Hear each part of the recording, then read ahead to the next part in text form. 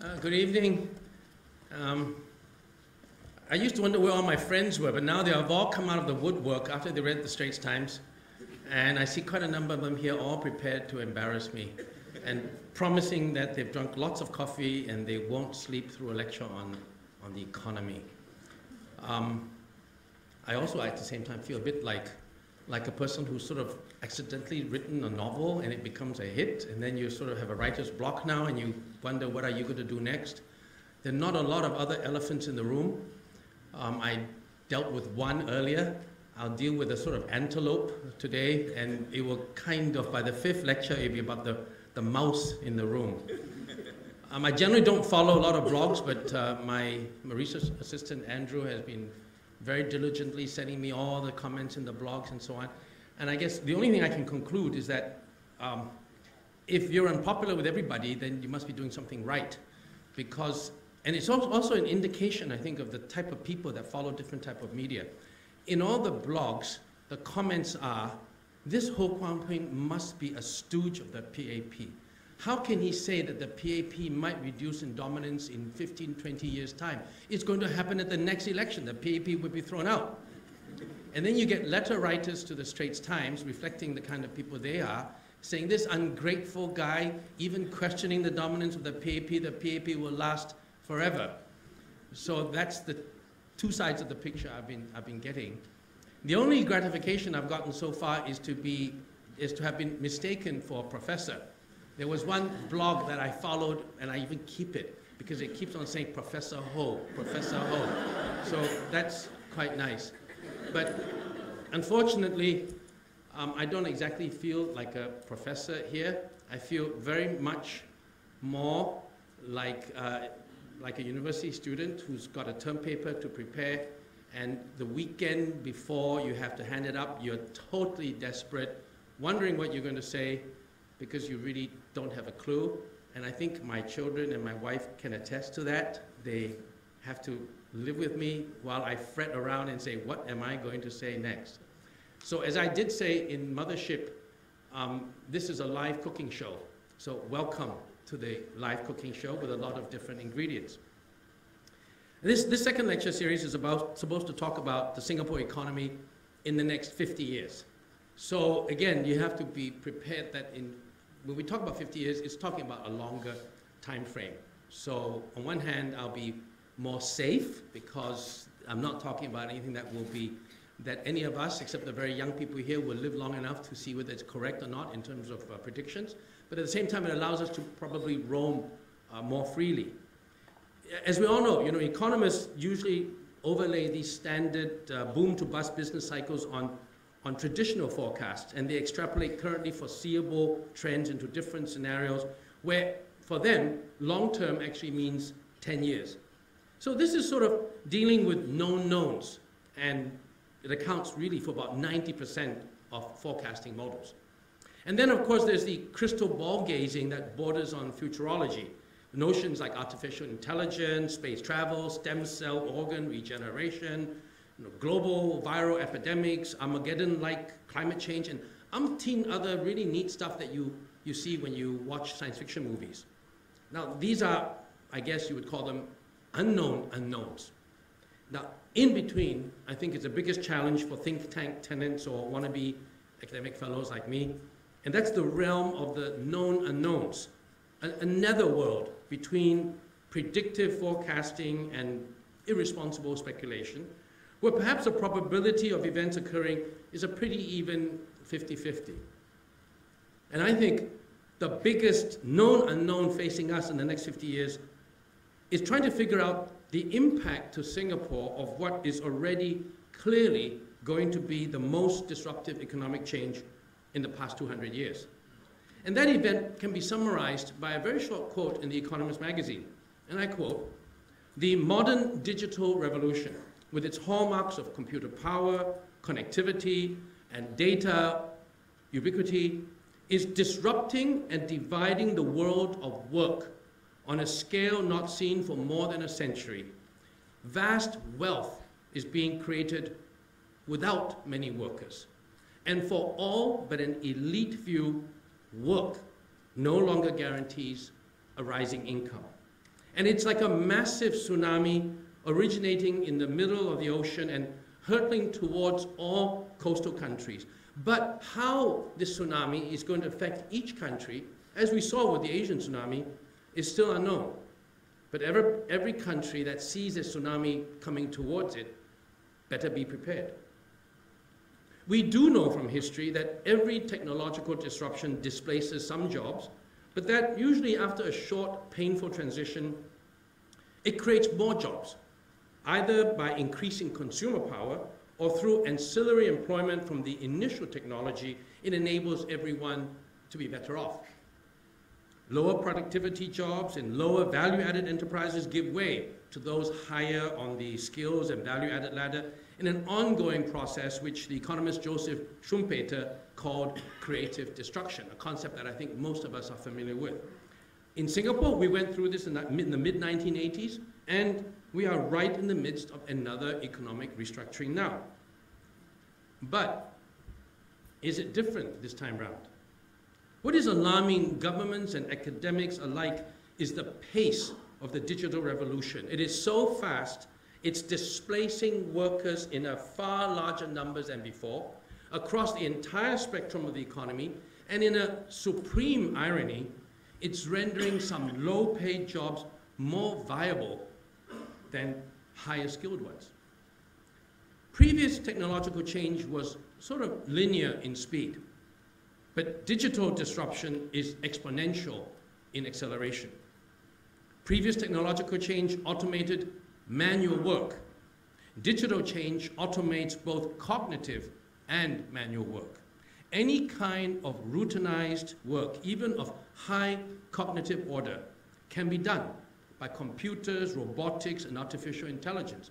And so, ironically, the job of the office cleaner is actually more assured than that of the insurance claim adjuster or the IT call center consultant, both of which are back office jobs which might require university degrees but are routinized. The job-destroying power of the digital revolution is frightening. A recent Oxford University study analyzed 700 occupations, and it concluded that 47% of these occupations can be computerized and gotten rid of. Another study projects that up to half of the types of jobs that are available today in any normal economy will have been destroyed in 10 years. Singapore is particularly exposed to the digital revolution, with our disproportionately high dependence compared to other ASEAN economies on foreign MNCs engaged in precisely those businesses which can be digitally disrupted. Now, government is exhorting everyone to increase our productivity, to justify higher wages, but the danger is that automation may actually leapfrog us and render that particular higher skilled job obsolete before we've trained the worker, or more ominously, ourselves, to undertake that job. Labor markets are hollowing out and polarizing between the higher skilled and lower skilled jobs, and with very little employment in the middle. This known unknown is one of the biggest challenges for Singapore in the next half century, not only in terms of its ramifications for employment, but also for worsening income inequality. I just saw a little clipping today in the Today newspaper where it talked about the so-called unhappiness of Singapore workers. We scored lower than other countries and so on. But one thing that was interesting, if you looked at it in detail, that the occupations where people were most unhappy were those working in MNCs, in banks, and in precisely those businesses which are in the middle of being disrupted. And they found that, in fact, the lower skilled occupations had a higher happiness index. And I wonder whether we are beginning to see the impact of this change. I'll be asking two questions of our known unknowns. First, has the strategy that has enabled Singapore to rise from third to first world in one generation, has it run out of steam in the new economy? Must it be radically altered or even replaced? And for example, does the digital economy dictate that hitherto key economic pillars such as manufacturing be replaced by a pure services economy? And secondly, what adjustments to the fundamentals of our strategy may be required in the light of these known unknowns. Let me turn to the first question, that of our economic strategy. Singapore is it's the only fully sovereign and independent nation with such amazing disproportion between its landmass and population size. Sort of like I know it won't sound nice to ourselves, but in reality, it's sort of like a dwarf with an oversized head. It's not any better than Little Red Dot, I know, but that's what it is. We are tiny in body size, but huge in terms of our total brain power and in our economic maturity. Monaco, Liechtenstein, Macau, and even Hong Kong, which is already double the size of Singapore, I don't think they count because they're essentially protectorates. They have no sovereign foreign policy, no military capability, no broad economic capabilities. Very narrow capabilities only. And yet, despite the absence of a hinterland, Singapore has chosen a path of economic development which is unprecedented elsewhere. And that is to replicate a comprehensively multi-sectoral developed economy comprising different manufacturing industries as well as different service sectors on a landmass marginally larger than the resort island of Phuket and with a total GDP already larger than all of Malaysia, which is 4 times larger than us in terms of population. I suppose that's the power of necessity. What Singapore's leaders did immediately upon an independence more thrust upon them than desired was to embark on what I'll call, very simplistically, the 3 L's strategy. The first L for location, building upon Singapore's historic choke point between East Asia and Europe to ensure that it remained the maritime trading center between these 2 worlds, and then leveraging off its location to be the regional aviation hub and finance center. Second, land. Intentional intervention against free market principles for allocation of scarce land to achieve very purposeful and targeted national objectives, ranging from affordable public housing to industrial estates for foreign manufacturers.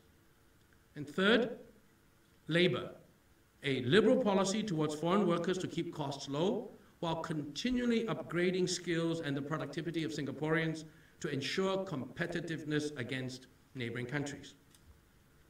Now, what are the threats to each of the 3 L's of the strategy, and what are the possible responses? The first L is for location. Is our hub status declining into irrelevance as global trends create new hubs or even renders the whole notion of hubs obsolete?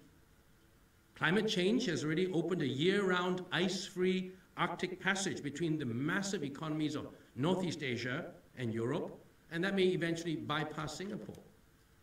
Massive investments in rail and road networks will now allow every part of China to access ports in the Indian Ocean or carry cargo across Russia and Central Asia to Europe directly without passing through the Straits of Malacca.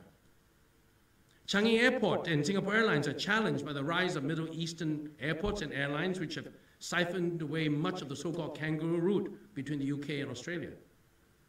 And the rise of numerous world-class airports in China has resulted in direct flights between the rest of the world and Chinese cities, bypassing Singapore. Another hub-based activity is financial services. The rise of China has created a very strong Northeast Asian financial cluster comprising Shanghai, Hong Kong, Tokyo, and Seoul. If you look further westward, Dubai, Doha, and Abu Dhabi effectively service South and Central Asia and Africa. And with Sydney servicing Australasia, that leaves Singapore as the financial services center for largely only Southeast Asia.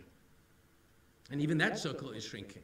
Bangkok is going to be the center for Myanmar and the sort of Indochina of old, the countries of Vietnam, Laos, and Cambodia. And with Indonesia's newfound dynamism and confidence, would Jakarta still see Singapore as its New York or develop its own? Certainly, if capital markets are anything to go by, Singapore Stock Exchange has in the past decade fallen considerably behind other centers like Hong Kong. Now, these challenges are not going to result in a sudden or dramatic decline in Singapore's strategic role. Instead, it may be a long, slow slide. The history of Venice, always touted as the Renaissance global city which Singapore should emulate, also has its less popularized dark side. We all know how Venice rose to be the hub of East-West trade, with its terminus of the Overland Silk Road on one hand, and on its other, its maritime opening into the Mediterranean world, which was the center of Western civilization at that time. What we may remember less is how the slow decline of Venice began, with new shipbuilding technologies which enabled the Atlantic-facing seafaring nations like England, Spain, France, and Portugal to discover the New World. This irrevocably led to the decline of the Mediterranean as a center of the Western world, but it was so slow that only backward-looking historians have noticed it. If we fast forward a few hundred years from now, will a similar strategic vulnerability have already started affecting Singapore, but we're not aware? Has it already begun, but we remain happily ignorant, like the proverbial frog nonchalantly cooking to death without so much as a croak, because the water is rising in temperature so slowly, and the frog doesn't know it's dying because he's also festooned with lots of global awards for competitiveness and being number one in this and that? What about the second L, land? Are we simply running out of it, despite ceaseless reclamation? Every time I fly in and out of Singapore, I look out the window and bingo, that's our next, well, we should not speak about it here, but that is more of our future townships. And is the high cost of making manufacturing so unviable that we should simply get out of it? Is it also making affordable home ownership an unachievable goal for future generations? The two countries most similar to Singapore in size of population are Denmark and Finland. If you Google this and you look at them, Singapore is right there, immediately above, immediately below in size, Denmark and Finland.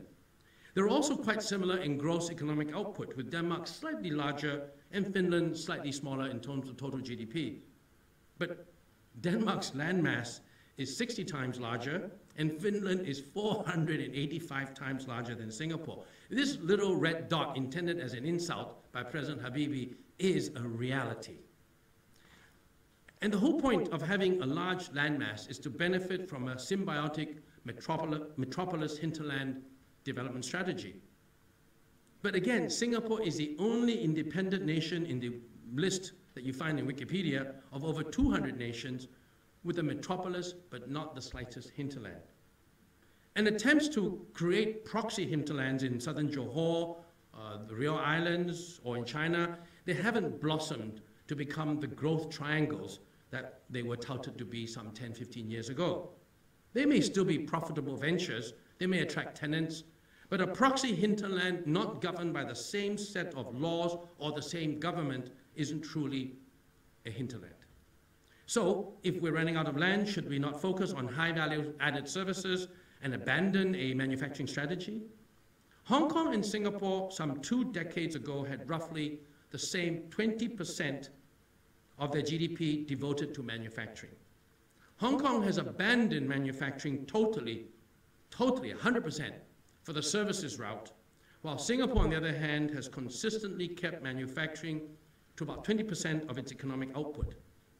Is this a misplaced commitment? Now, finally, the other big issue involving land scarcity is its impact on the price of public housing.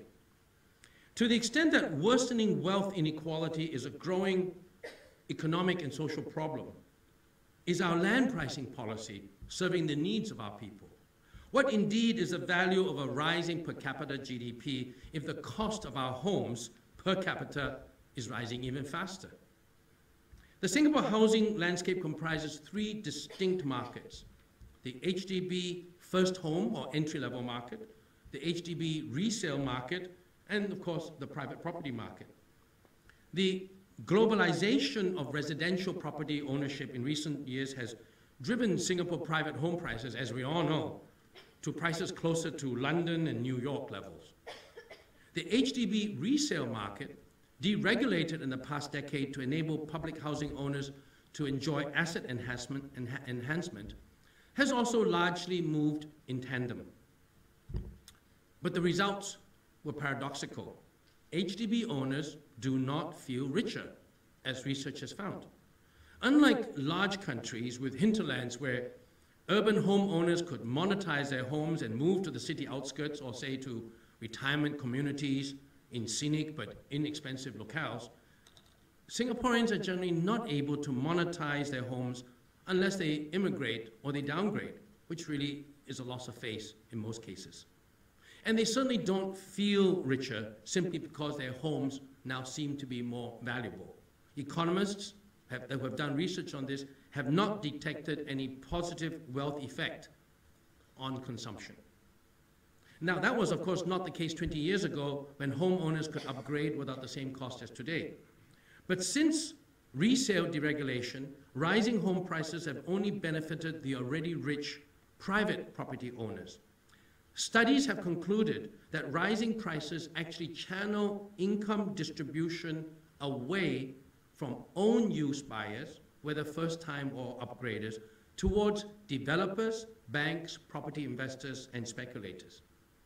As two NUS economists, Tilak Abesing and Wong Yen Hao, noted in a research paper, and I quote here, "It is this redistributional aspect of rising property prices that could add to widening income gaps," unquote.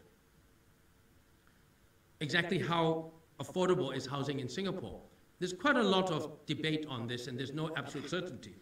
The 10th Demographia International Housing Affordability Survey, conducted just a year ago, it uses an index which takes into account the average sale price of housing versus average annual income of a household. If housing costs exceed 3 times annual household incomes, warning bells should ring. Now, Singapore's rating of 5.1 actually puts it on the quote-unquote severely unaffordable category. But Demographia has, their data is not encompassing the entire spectrum of housing markets here, and they only use HDB resale prices and not entry-level prices for their data. And even if you use their probably inflated level because they use not the accurate data, we are still 3 to 4 times more affordable than Hong Kong. And compared to Vancouver, San Francisco, San Jose, Sydney, Melbourne, Auckland, our performance has been quote-unquote stellar, according to Demographia. But incidentally, we're still more expensive than Tokyo and Osaka. But that may be more a reflection of how their economies have stagnated than as to how expensive we are. And very recently, the government is keenly aware of this problem. It's introduced or enhanced measures such as the special CPF housing grant to help lower income people to be able to buy their first subsidized home. But the whole issue of housing affordability in Singapore is not entirely clear, and it's going to be a very important issue going to the next 50 years, precisely because we are not a country with a hinterland where you essentially move from rising prices in New York, you move to Florida, rising prices in London, you move to places outside London. There's not many places you can move out of in Singapore, and with a improving economy and with totally finite land, housing affordability is an issue. As for the last L, labor, I think the same doubts plague this resource as with land, but it's more intractable, of course, because it involves human lives. And whereas the dilemma of land scarcity is largely one of pricing and allocation priority, labor scarcity, cost, and productivity are related in extremely complex and sometimes actually contradictory ways. When you add in foreign versus local labor, the issues are even more intertwined. Now, having laid out what I think are the possible challenges to our strategy, the 3 L's of the strategy, I guess my second job here is to identify possible changes to the 3 L's in order for it to remain relevant for the next 50 years. Let me start by saying that I believe that the first L, the issue of location, is a challenge more easily surmounted with adroit rebalancing. The second L of land may require a more fundamental rethink about how to ensure home affordability and a possible new role for the Housing and Development Board, my little giraffe in the room, which I will touch on later. The third L, labor, may justify relooking at our immigration and our educational policies. The first L is location. How do we maintain our competitiveness as Singapore's strategic location may decline in ways I pointed out earlier? And I believe that the answer is in creating several critical ecosystems of business activity, as we are now doing. To create critical ecosystems that are so elaborately interrelated that they cannot be reconstructed by competitors, and are the result of continual incremental improvements over decades, and can stand their own in global competitiveness regardless of geography. Let me highlight some examples of these ecosystems which we have been building over 20 years. Aviation is one. Changi Airport and Singapore Airlines may, and I think probably will, decline in importance. But if we add to our early start as an aviation hub, global capability in aviation leasing, financing, and insurance, if we have the top engine repair and maintenance by very skilled technicians, if we attract the most sophisticated avionics and small precision components manufacturers here, if we create a support environment of local SMEs which can service the outsourced work of the MNCs that are here for aviation, and if we add to all of that cutting-edge research in our universities on the digital technologies related to the future of aviation, if we do all that, I think there will be at most one or two other global competitors to Singapore in this field. And it ain't going to be Dubai, it ain't going to be Abu Dhabi, and it ain't going to be Shanghai or anywhere else.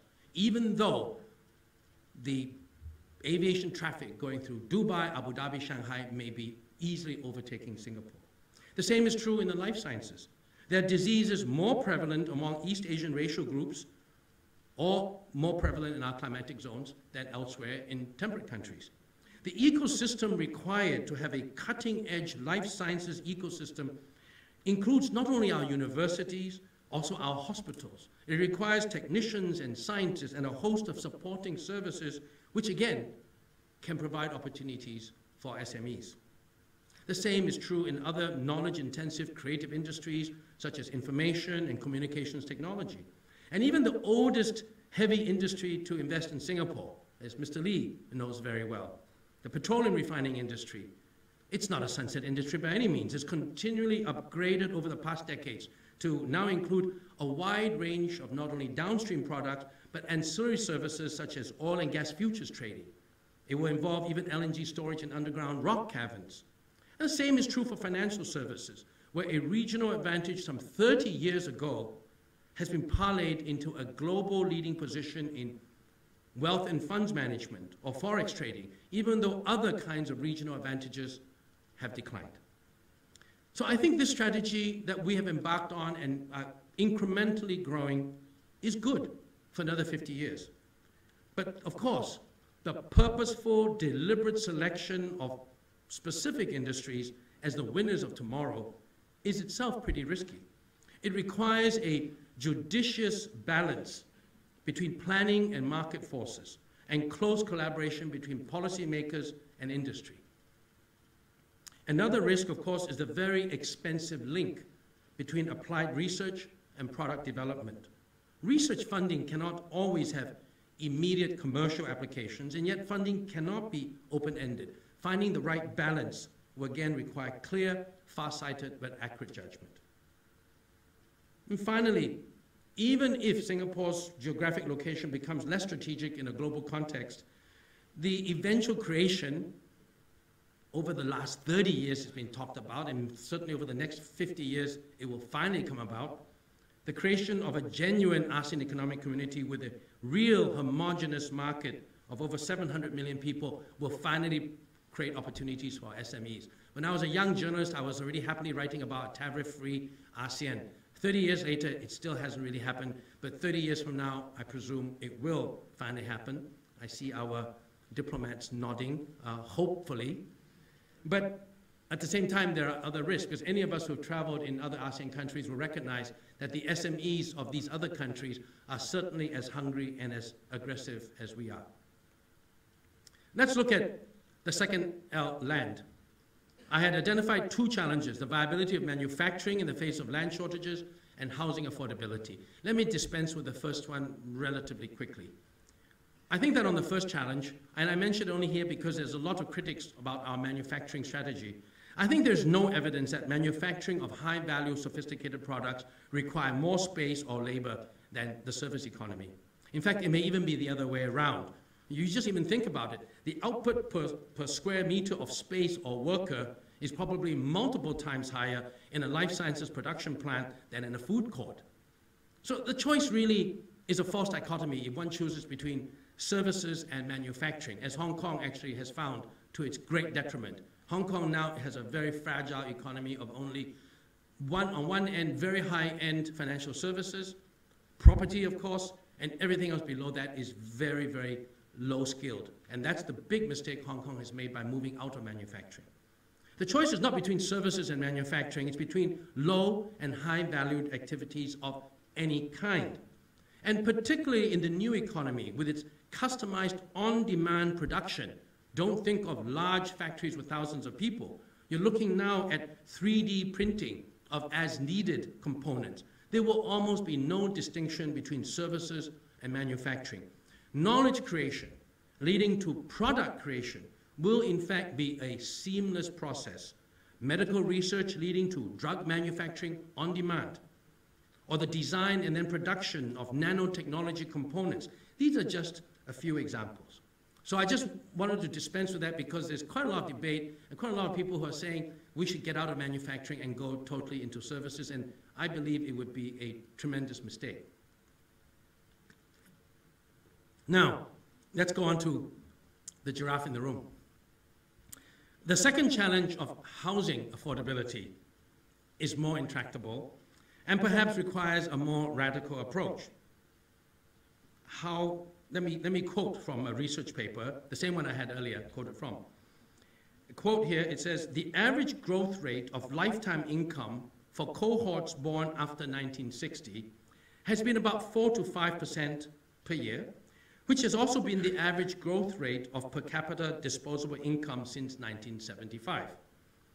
Property prices should fall in line with this trend.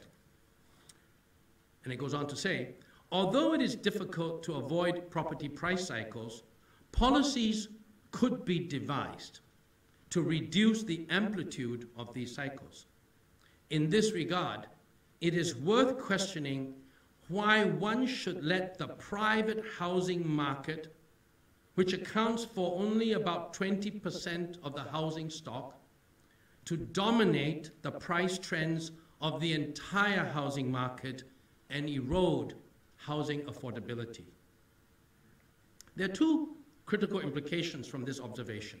First, that property prices should perhaps be more actively managed so that they match the growth rate of lifetime income, or about 4 to 5% per year. And second, that in terms of pricing, the tail should not wag the dog. Public housing prices should perhaps determine private housing prices and not the other way around. Both of these suggestions, therefore, point to one possible conclusion, that of the need for a national housing price regulator. Before private developers and free market economists shout foul, I think we should realize that competition within regulated price bands is already found in other economic sectors in Singapore. It's nothing new. In electricity, in telecommunications, for example. And perhaps even more pertinent, we should recognize that we already have price regulation in housing through the HDB unilaterally setting the price of first homes. One objective of a national housing price regulator would be to integrate and to influence the pricing of the three housing markets, HDB entry level, HDB resale, and private housing, so that the whole market is not led by private housing, which in turn is led by foreign demand. Another goal of a housing price regulator would be to have prices strike a balance between housing as a utility, which is the goal of young first-time owners, and housing as a wealth asset, a store of value, which is the goal of older owners or investors. Singapore has never really had a totally free market system anyway for land utilization or pricing. It's always been subordinate to subordinated to national, economic, or social objectives.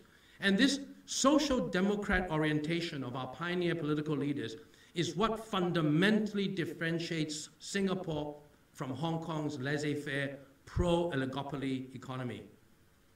Affordable home ownership, our pioneer leaders fervently believed, underpinned the Singapore identity and was a bedrock of social stability. And that goal must remain a paramount objective of political governance, not the dictates of the free market. Now, in its early years, the primary task of the new PAP government was to build massive numbers of affordable public housing in the quickest time possible.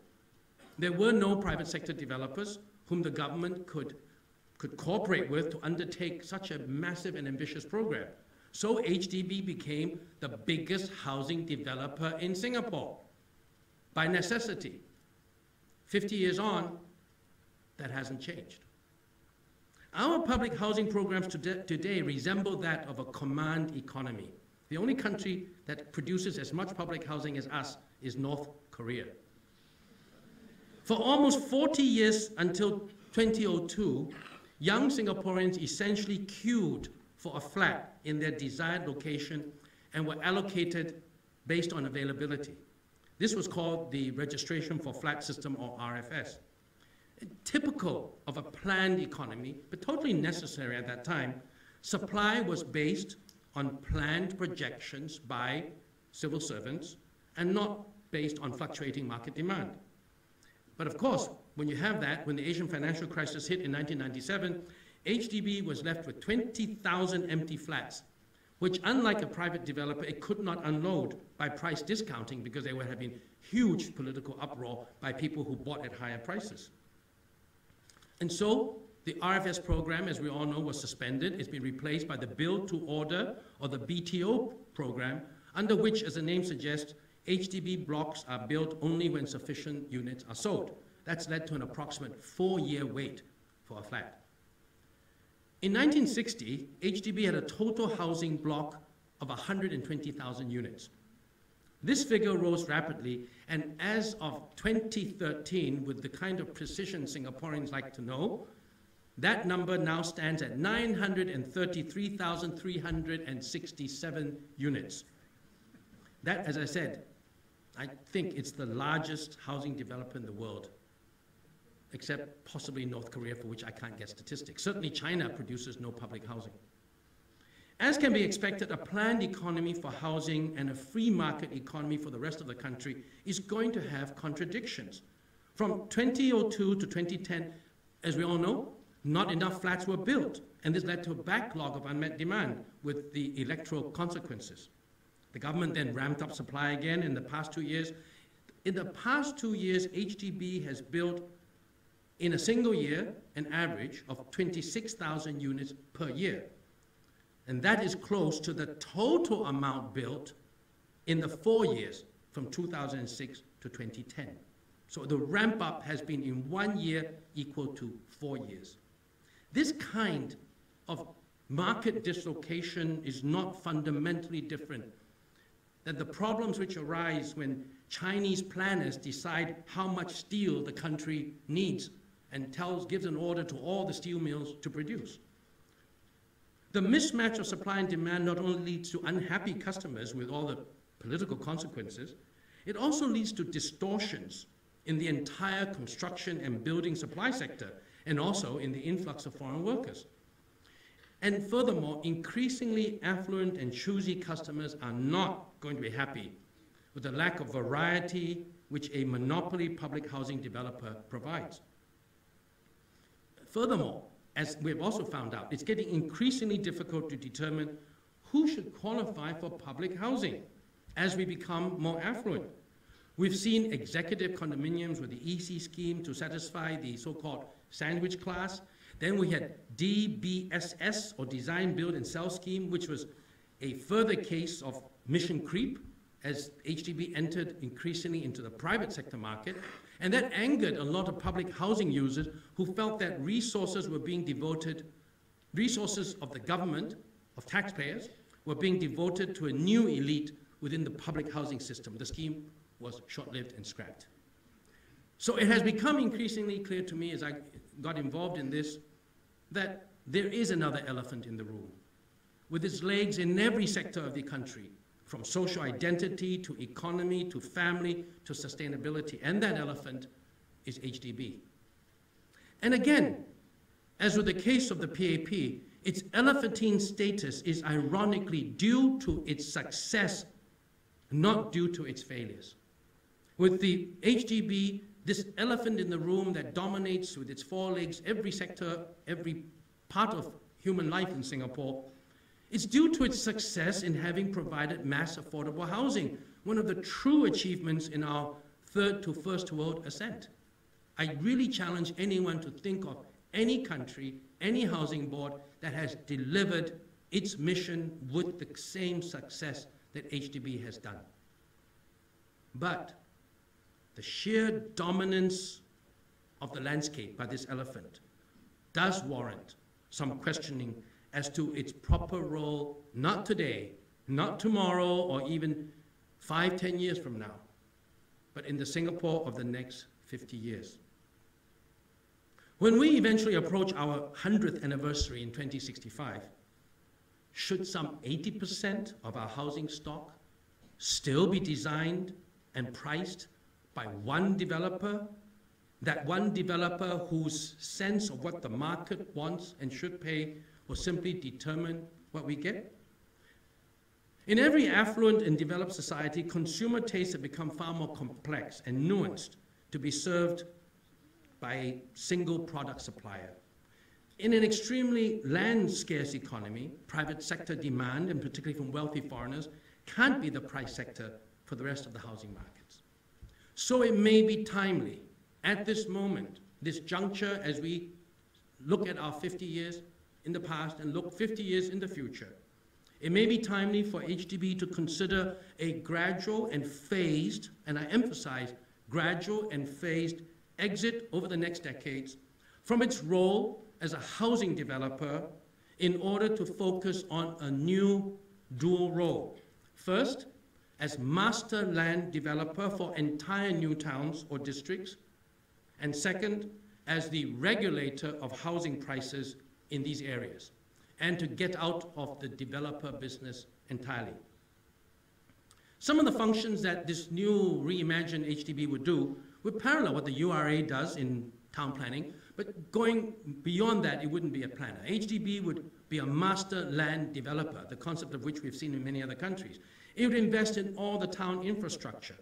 It would develop the master plan. It could even possibly play a developmental role and invest in large-scale, low-return, but labor-saving prefabrication technologies for contractors to avail themselves of.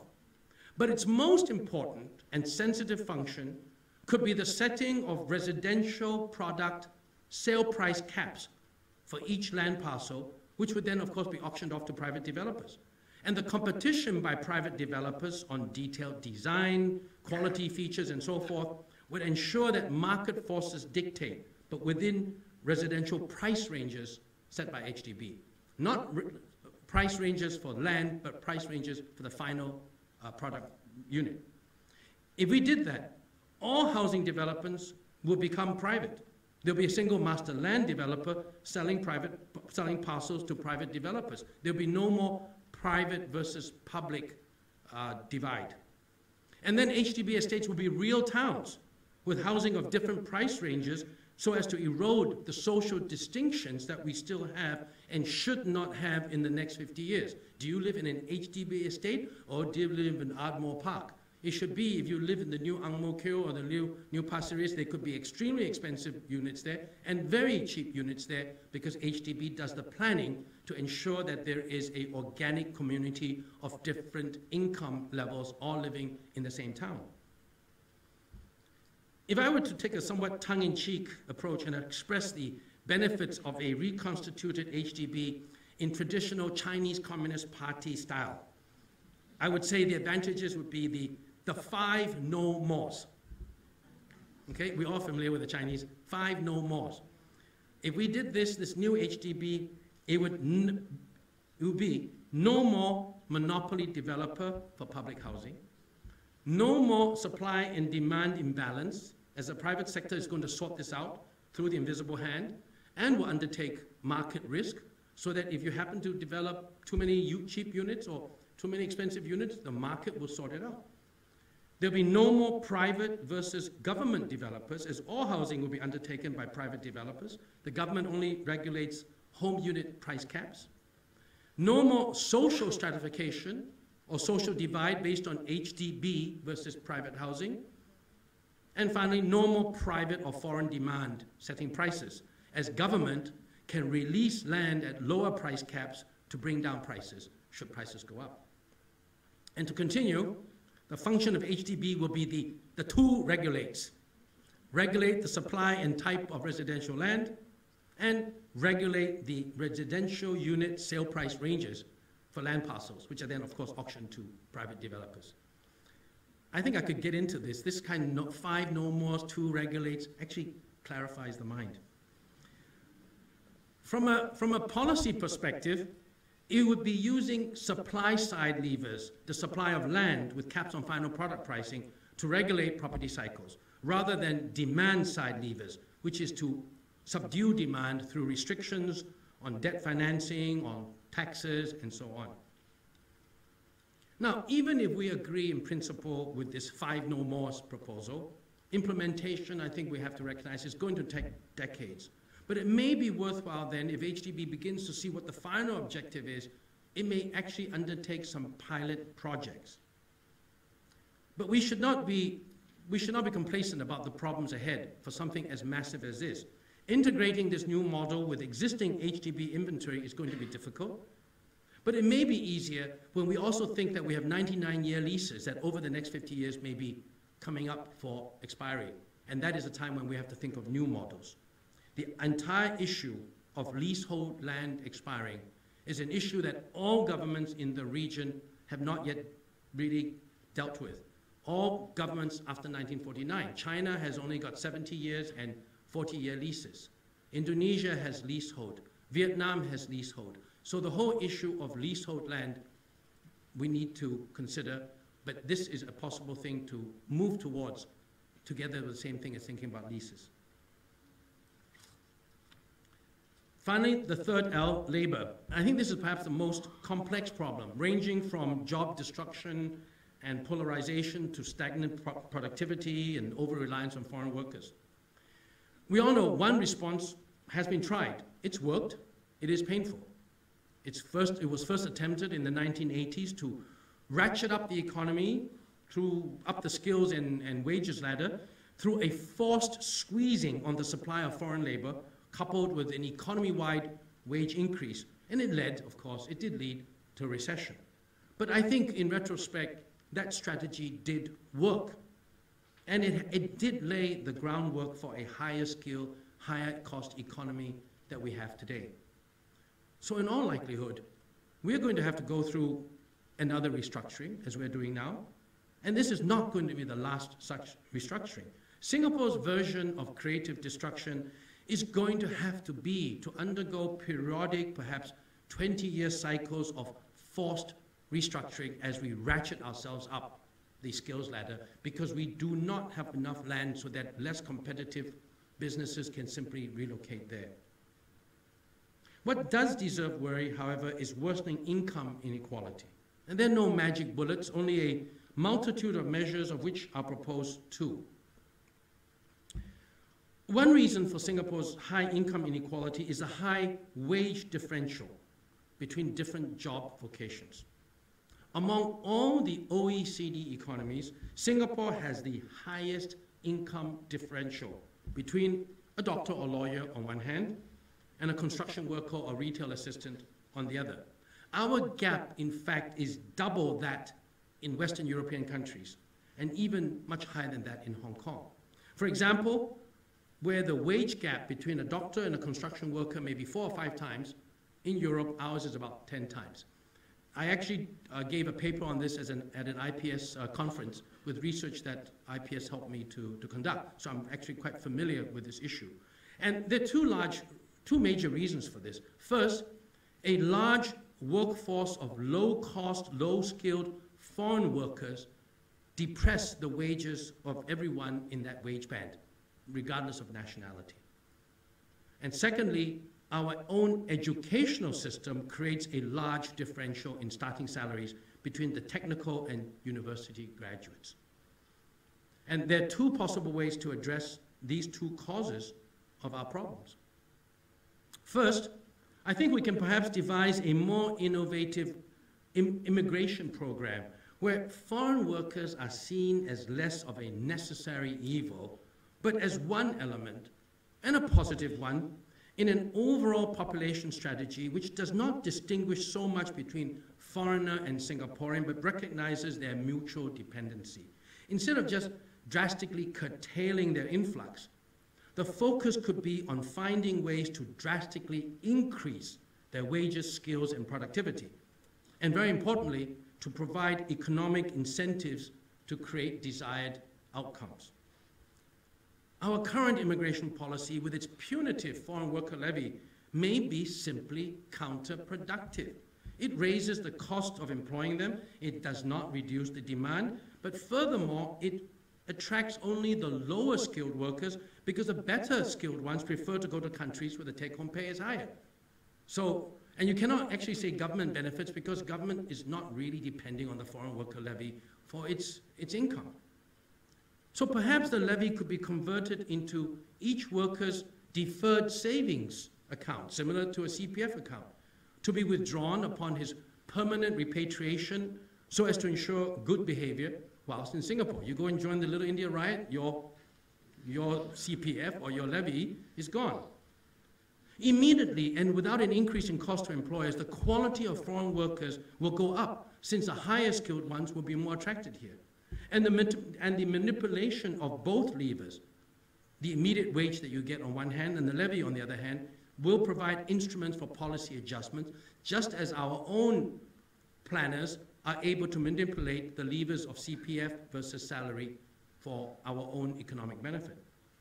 This two-year use and discard approach to foreign workers, besides being socially less than humane, is just simply bad economics. It'd be far more productive to institute a philosophy of inculcating in-country skills, upgrading for foreign workers, with the reward being perhaps a longer work residency, higher payments into their so-called savings accounts. And this conversion of levies into a CPF lookalike for foreign workers, I think, is also the most effective way to ensure voluntary repatriation after the long-term residency has expired. Because if we were to give people 10, 20-year residencies, there is the danger of going underground after their residency permits are finished, as we've seen in Europe and in America, because they do not have a hold on the foreign worker. I think we should be able to sieve through foreign workers' pool of talent. And you can even find a very small minority who are self-motivated enough to attain measurably higher skills through training programs, employer certification, and we reward them with longer residency programs. Those who even further aspire upwards to change their careers or become entrepreneurs. And it's not totally unimaginable that some domestic helpers would become nurses, even some construction foremen would become self-employed builders for whom we need and for whom our young are not willing to become. We can even perhaps find for a small minority of people a pathway towards permanent residency and even eventual citizenship. That pathway does not currently exist today. People talk of New York City as an example of how unskilled, uneducated, impoverished immigrants have helped build the most innovative entrepreneurial city in the world.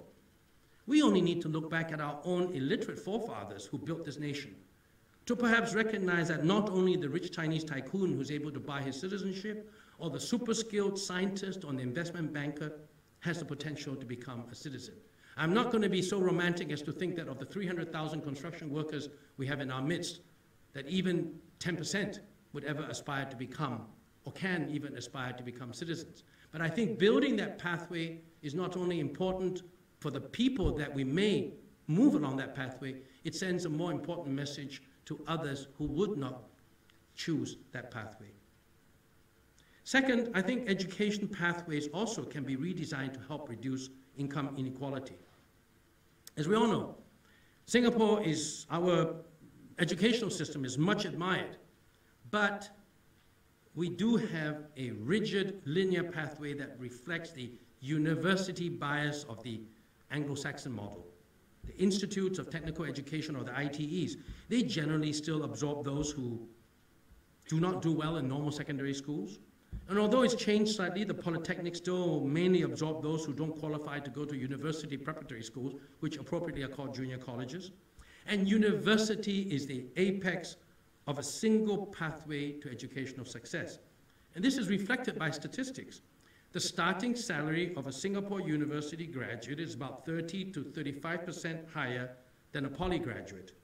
In Europe, that same gap is about 10 to 15%. The gap, of course, for an ITE graduate is much, much higher. This narrower differential in Europe is achieved by their purposefully ensuring that a technical education is generally almost as good as a university degree. Switzerland and Germany practice what they call a dual education system, where high school graduates can choose either option. Both the technical education and the university tracks are equally rigorous in their different ways, and technical education there is an attractive option. It's not a fallback for not being able to enter university. There are possibly two things we can do to reduce the income gap between technical and university graduates. First, we can amend the technical school, meaning the polytechnic educational pathway, so that their students graduate at the same age as university graduates, and therefore they have closer starting salaries.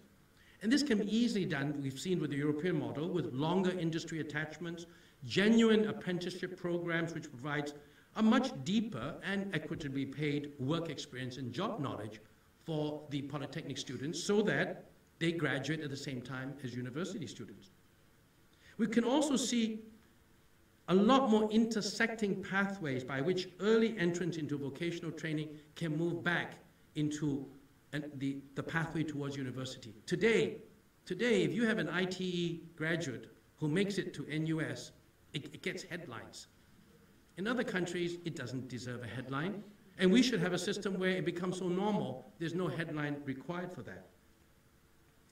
Finally, our graduates, our polytechnic students and others do not have higher starting salaries for yet one more reason, and that is they do not receive sufficient status. Vocational guilds in Europe generate artisanal pride in and status for their members by providing professional certification and self-regulation.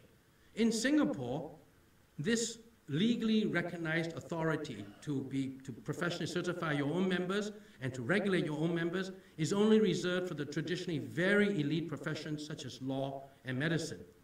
And my understanding, anecdotally, by talking to some people, is that the power for industry associations to self-regulate and to be able to certify people, which is not resisted by government at all, has actually been resisted by industry associations, because the companies there do not want their employees to be certified as professionals, because that would allow them to practice on their own. If that is the case, I think government should basically relook at this whole issue.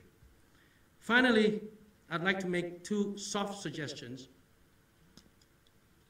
which is not normally associated with hard economics. But just as we talk about corporate culture, social culture, or political culture, there is also an economic culture which shapes how people behave in an economy. My first suggestion is that Singapore can take the lead, again, over the next 50 years, in defining new and more holistic indices for economic progress, which take into account factors like human well-being, environmental sustainability, social cultural development, and so on. Now, before all of you frown too much, and Janadas is already frowning even more than normal, I don't think Bhutan's, I agree with you, sir, I don't think Bhutan's gross national happiness index with all its touchy-feeliness is what we really want. But at the same time, the very traditional indices of GDP and GNP, they're already being accepted, I think, as being far too crude. And worse, they promote a lopsided, unsustainable depletion of resources and destruction of the environment. And lest you think that this advocacy for a new and more holistic yardstick of development and economic growth is touchy-feely, I found out that the Australian Bureau of Statistics has actually launched 10 years ago an ambitious program to conduct what they call MAP, or MAP, Measure of Australia's Progress, which is their attempt to move to find one single indicator tailored to Australia's own unique context, which is to measure Australia's own progress in a more holistic manner. I think there are two self-interested reasons why I suggest this. First, Singapore has already established a reputation as a sustainable city for the future. And getting international acceptance for a measurable yardstick of holistic development can only increase our soft power and our brand positioning globally. And second, and perhaps even more important, there's a need to counter the complacency of affluence with a compelling vision for our young to aspire towards, measured by more than per capita GDP or billionaires per square mile. In other words, even if others don't want to measure themselves against our yardsticks, we should measure ourselves against our own yardsticks and our own unique circumstances. My final suggestion is that inclusion, diversity, and freedom of expression needs to be proactively cultivated if we want to attract the best global talent for innovation in knowledge-based creative industries, from artificial intelligence to biomechanics. An interesting study once showed a close correlation between those US cities, before some of you who are more sensitive about this topic start to gasp too loudly. An interesting study once showed a close correlation between those US cities with an actively pro-gay culture and the number of high-tech startups and creative enterprises. The study tentatively concluded that gays tend to be disproportionately represented in these industries. Upon further research, however, and Apple CEO Tim Cook notwithstanding, they found that this conclusion was not true. The number of gays in any industry is largely the same. Instead, the researchers found that many totally straight, nerdy, geeky, decidedly nerdy people, from scientists to artists to writers, they often interpreted a pro-gay culture, and I'm not trying to promote pro-gay here specifically, I'm just saying that they interpreted a pro-gay culture as a bellwether for tolerance. And the most innovative people are generally very individualistic and even eccentric, and like to live in environments where diversity rather than conformity is the daily ethos. After this first study, people were interested to find out correlations on other areas. They didn't look at gay culture anymore. They found the same correlation between the number of publications, citizens' publications, whether it be blogs or magazines or newspapers, theaters, art galleries in a city with the presence of innovative companies. Because, simply because, again, not because these people who came to all these creative enterprises went to attend all the theaters, plays, and such things. It's because a city that is known for this, these are sending out the signals that they are the symbols of a society which promotes freedom of expression. So the point here is that whilst tourists may come to Singapore for our mega attractions, whether it's car races, casinos, massive plant conservatories, the people we really want, or need, in fact, to attract to Singapore, to spearhead the entrepreneurial innovation that we need, they come for different reasons. No doubt our clean, safe physical environment is important. But beyond that, a culture of freedom, inclusion, and diversity is very important, perhaps even more than tax incentives. So finally, I will close with a recollection that I chose to study economics in university, not because it was the closest to a respectable science, which I was always bad at, but because I believe that at its very core, economics is about human behavior, human foibles, and human aspirations, and how these collide and collude to enable human society to make mistakes and yet ultimately to progress. And so on the eve of yet another chapter of our 50-year history, I'm confident that we can all come together to ensure that our economy will not only make us materially better off, but that it can, with the proper policies, the proper adjustments to the elephants and the giraffes, and the proper signals we send to our own people and to foreigners, the proper development of the mutual dependency between foreigners and locals and so on, I think we can enable the cohesive diversity which I've always held as a vision to truly be a reality. So thank you all, and hope to see you again at the next pop-up lecture on February 5th, which is going to be on another term paper kind of topic, security and sustainability. And thank you for your tolerance, and for those of you who nodded off, thank you for not showing it and being very nice to me. Thank you.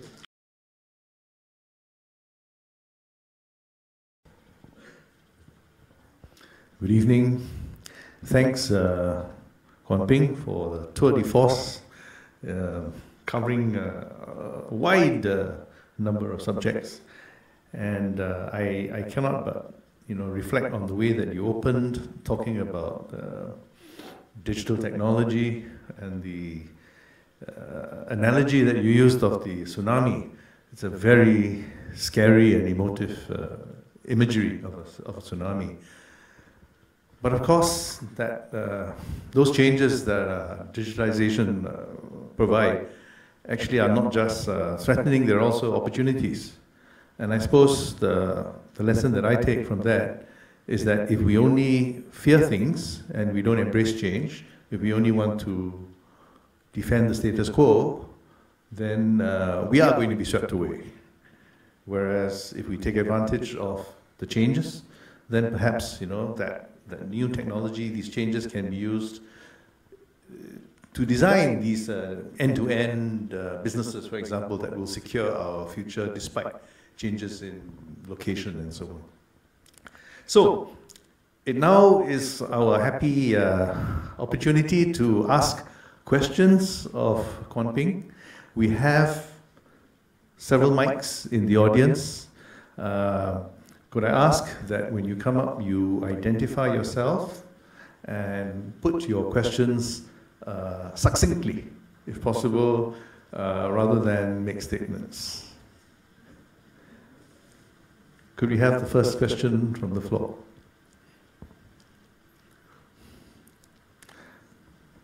After all that stimulus. Yes, gentleman here in the front. My name is Wee Chui Heng. I'm an architect, urban planner, and I think the suggestion of changing roles for HDB is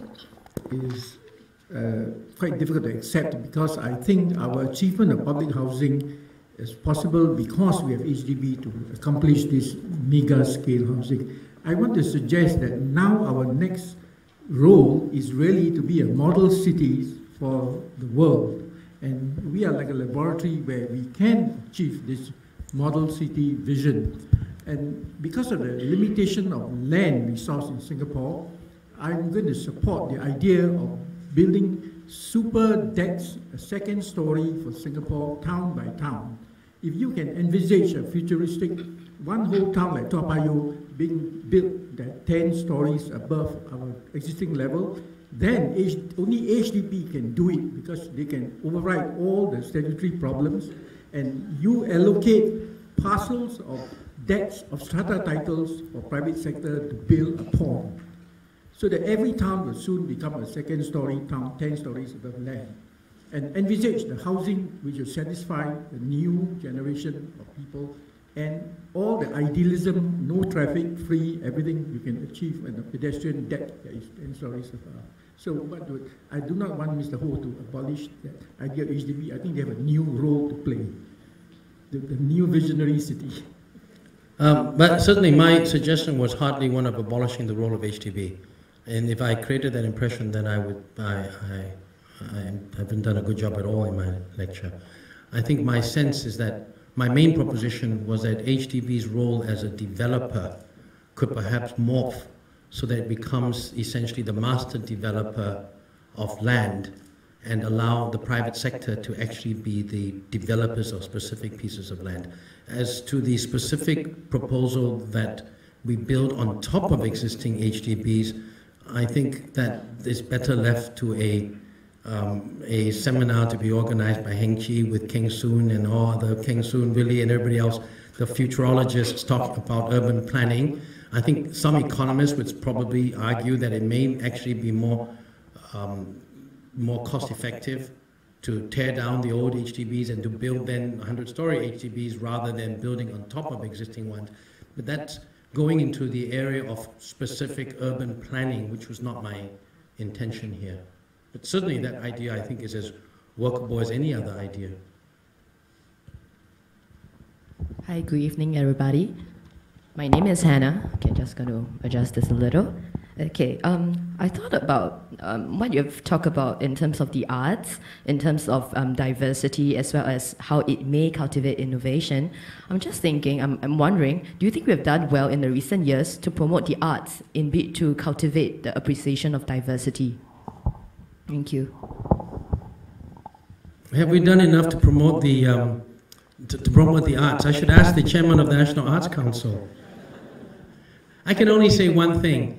If anybody hears of my age group and you remember what the art scene was like in Singapore 30 years ago, and you look at it today, I think you would be absolutely shocked that the changes to the art scene have completely paralleled or even perhaps been more impressive than the physical changes to Singapore's skyline.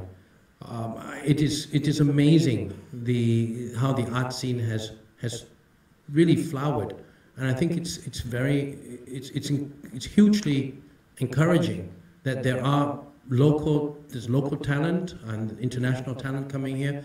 So that to me is far more impressive than having casinos or Grand Prix. The fact that we have so many daily activities and manifestations of art in every aspect, every medium, from visual to performing arts and so on. So my answer is yes, I think it is moving along very well. As to whether you have particular comments as to certain other areas should be developed further or not, I think that's being more specific about it. But overall, I think it has developed very well. Gentlemen? My name's Prasoon, and I work for an organization called Billion Bricks. Actually, I don't have a question, but I just wanted to understand your perspective a little bit deeper than what you explained. Because you started talking about digital revolution and disruptive change, and how from a linear change it's becoming more exponential, and how the power of change getting into citizenry is making it more democratic. The solutions that you provided were more incremental, and most of them were top-down, which were government-oriented. Where do you see Singapore in the same digital revolution age that you mentioned in the beginning, as it moves forward 50 years with the changes that you've proposed? My frank answer to you is I don't know. I only know from what I read that the digital revolution will have the effect of essentially disrupting a lot and destroying a lot of jobs in standardized, routinized areas, which even require cognitive ability. And I think my only suggestion in that respect, without going into detail, is that it perhaps behooves all of us who are engaged in business, in whatever business we are in, to recognize, that's why I use the analogy of a tsunami, that it's coming our way. And in the case of the actual Asian tsunami, some places passed by without the slightest damage, and some places were almost totally devastated.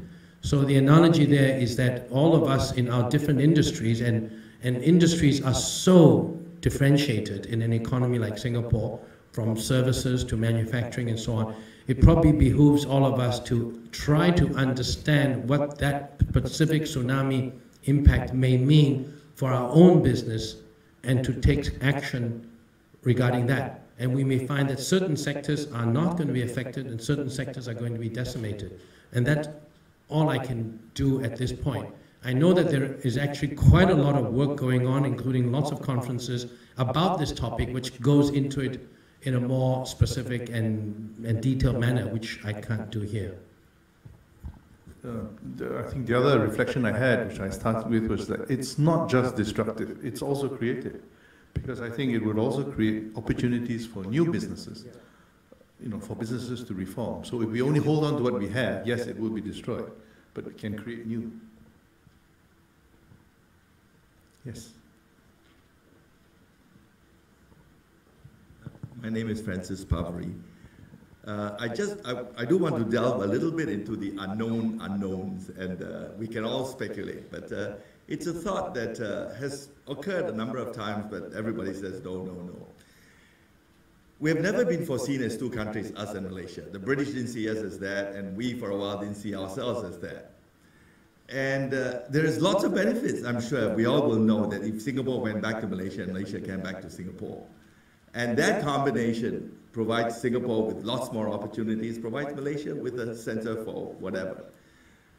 Of course, the current generation and the last, of course, cannot see that because the pain, the breakup was too painful, and it will, maybe not even in my lifetime. But can you foresee, I mean, East and West Germany went back together, that at some point in time, within the next 50 years, that this combination will go back and lots of all the problems we've talked about may not actually come about? I would say that from a theoretical economic perspective, the logic for Malaysia and Singapore being one is utterly compelling, to the extent that it was the PAP leadership that lobbied very hard for a merger. I think that is absolutely the case. In my view, the likelihood that this would happen, I would like to give a lecture for the next 200 years, and it might happen.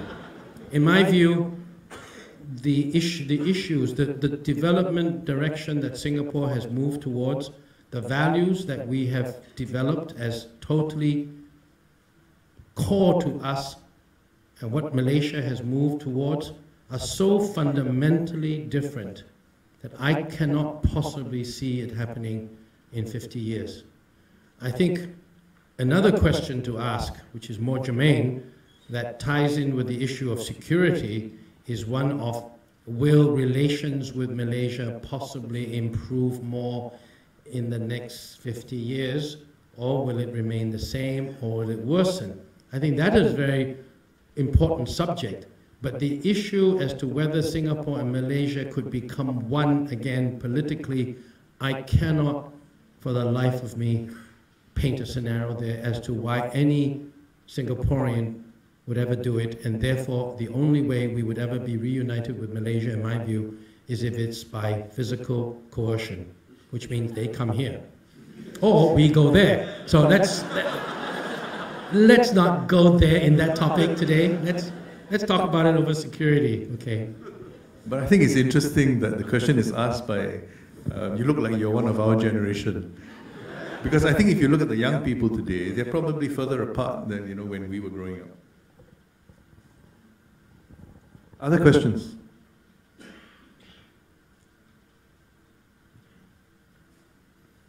You see, the PAP is a lot more interesting topic to talk about than housing or economy. Can I ask a question, Konping? You touched a bit on price control in terms of housing, which is a very fraught subject, of course. It's not at all unusual that the marginal unit sets the price, right, for the whole. But I think you're suggesting that we actually create a more managed system which allows public housing to move into the private housing developers' hands. Yes. Okay. Yeah, and I think the other statistic which you raised was the fact that, in fact, I think you alluded to it, but you didn't actually give us the numbers, is that the appreciation in terms of the value of housing is actually outstripped the income growth of the owners. So just reflecting today, it was announced that Thomas Piketty's book on Capital was awarded the Financial Times Business Book of the Year. And one of his central concerns is that the returns to capital are at a higher rate than the rate of growth of output or incomes. And that he attributes to cause all inequalities, unsustainability, and so on. Is this something linked to what you're saying? No, actually, I didn't want to get. I don't think the discussion here is actually over the philosophical issue as to whether housing prices should be set by the market or not, because in actual fact, HDB prices are already set by the government. So it's not as if there's a free market. There's only a free market for it in terms of the resale market. So my main issue is not so much. I was trying to point out that we should move towards a system, not so much about pricing being set by government, because it's already set by government. Housing prices are already set by government. My main point is you have one single developer of housing, which is the HDB. You could still have pricing of housing be determined by HDB, but HDB could simply determine the different prices, the retail prices of different plots of land, and say this piece of land you can only sell for $3,000 per square foot, and your total GFA can only be 100,000 square feet, and this piece of land is this and that and so on, and then let developers come in and develop. So in that case, you do a lot of changes overnight. You would have a lot more differential quality in the market. You would have different developers coming into the market, building things, but they can only price it at HDB, whatever the HDB decides that they price it at. So there would be no issue of inequity. The only thing you would have, of course, is there will be a distribution of income, which would have gone to government, now goes to a developer. But then you could argue we would then be building a more robust property development market, because right now in Singapore, we all know, unlike in other countries like America or elsewhere where you can have very small developers and very big developers, in Singapore you only have very big developers, there are no smaller developers. So HDB giving up its role of being a developer, but in fact adding on to its role as a price regulator, I think doesn't philosophically affect the primary role of government, which is to still conduct affordable housing at prices set by government in its best judgment as to what prices should be. It's just that you would have better quality, you have differential quality, and you have more competition. And you have HDB focusing on being a regulator and not a producer of housing specifically. And I think we must not also leave aside the economic argument, we must not leave aside the social argument of having 80% of our people living in public housing and 20% living in private housing. And over the next 50 years, we have an opportunity to try to break down this social divide. So we could separate, really, it doesn't have to be HDB, it could be somebody else doing the price regulation. The main difference is that HDB moves out from being the single big developer. Yeah. I mean, my suggestion was, yeah, you could, absolutely.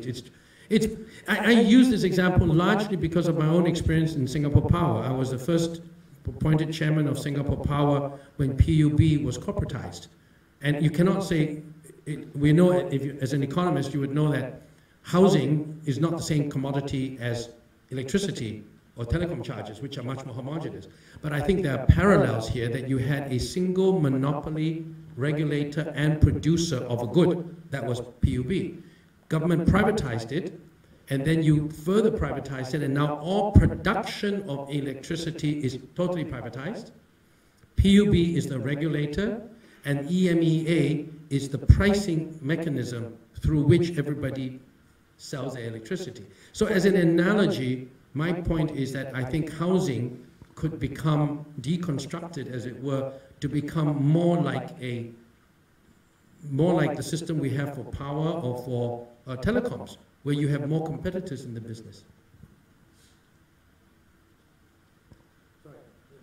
Yes, Chris.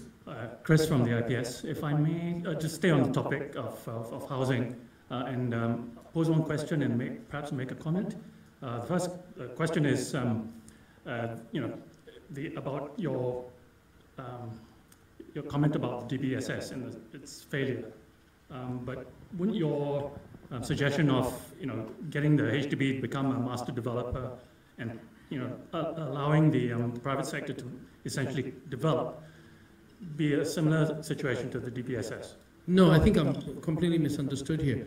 I think the DBSS situation is what confuses the whole situation, because then you have HDB actually being a developer of private housing. It's mission creep going into that area, and it's still a developer of public housing. My suggestion is that HDB should get out of all of building and selling property. It should basically set the maximum price by which a developer can sell a developed project. So it would be a price regulator. And by being and focusing on it being a price regulator, its main focus would be to ensure that you have equity within the system. It actually sets maximum prices. So then HDB doesn't compete with anybody anymore as a developer, and allows, and it would also be no more social divide between public and private housing. Everything is private housing. Because you could have a Wing Tai going in there and building something that they cannot sell at a higher price than what HDB is selling today. Because HDB, or whichever housing regulator, determines the price at which a residential unit can be sold. Yeah, so the comment really, well, actually, now two comments. The first is that, essentially the HDB is then regulating margins for development, land development in Singapore. And then the actual pricing of land is determined by the market. It's auctioned. Well, set by the regulator, URA in this situation. No, it wouldn't be. You just imagine a situation where there's a piece of land today, right? If there's a piece of, the only difference, URA does not set a price at which you can sell the property. So now, let's say you have a situation now, there's a new town, X. New town comes in, HDB develops a new town, invests in the roads and everything else, of course, and then it says this parcel now, with all its wisdom of its planning, which it focuses on, and mainly as a planner, it says we need 60% affordable housing for this price bracket, we need 20% for this bracket, and let's save this price bracket for the more expensive ones. So it would basically look at these different plots of land and say, okay, now we have an auction coming, this piece of land, the total GFA is X, and you have to sell, as a developer, not more than $3,000 per square foot. So people will come and bid for the land knowing that they have to make a margin and knowing that they have to sell for $3,000 a square foot. They will bid for the land, and the land price becomes the variable. The fixed invariable is the price at which you sell to the consumer. I didn't make it clear, but anyway. Perhaps we may come back to housing. I suspect housing is a hot subject. There's a lady at the mic. Thank you, Mr. Moderator. Thank you too for your lecture, Mr. Ho. My name is Mei Pin. I'd like to take you up on one of the two soft suggestions that you made towards the end of your lecture. The idea for an indicator beyond GDP, GNP. I just would like to dig a little bit more into that. I think typically when that suggestion is brought up, the response to that is that we are already measuring all these other things, like quality of life, infant mortality, everything was on the social, security, environmental, arts and culture, and economic fields as well. So what I'm wondering is your suggestion that the act of making a composite of that, of these indicators in itself is a valuable thing to do? Or is there something that you think we should be measuring that will become increasingly important in the next 50 years that we're not even taking stock of or measuring now? And if there is, what is that one thing? I think we are masters of measurement. I don't think there's anything in Singapore that is not measured. But my suggestion was totally, as you said, what Australia is doing with what I gather with MAP is to try to. Every country measures everything. Its own Bureau of Statistics measures a lot of things. What Australia is trying to do is that given their own unique circumstances, it's the weightage they give on various indices that they take to be a measure of Australia's progress. So I guess what I'm saying is at two levels. One is the more realistic, one is the less realistic. The less realistic one is that we think we could even, as a small country, affect how other countries are going to change from a GDP-based measurement system to a different one. That's very idealistic. We can talk about it, but I don't think it really can happen. But if Australia itself has already for 10 years been using MAP and trying to use this map as a substitute for GDP growth in their own schools, among the young people, among government and so on, then I think it is not unrealistic for us in Singapore to look at our own indices and to create one single index, which we, after a whole Singapore conversation kind of thing, decide that that is going to be our index of well-being, and we measure that and aspire to improve upon that every year. So it also becomes, as I explained, some sort of goal for us in Singapore. Because to just simply say, we all know how you're not going to motivate young people anymore by simply saying, well, let's be able to get 2.6 GDP growth this year rather than 2.7, because GDP growth is such an inadequate indicator of total community welfare. It is one, but not total.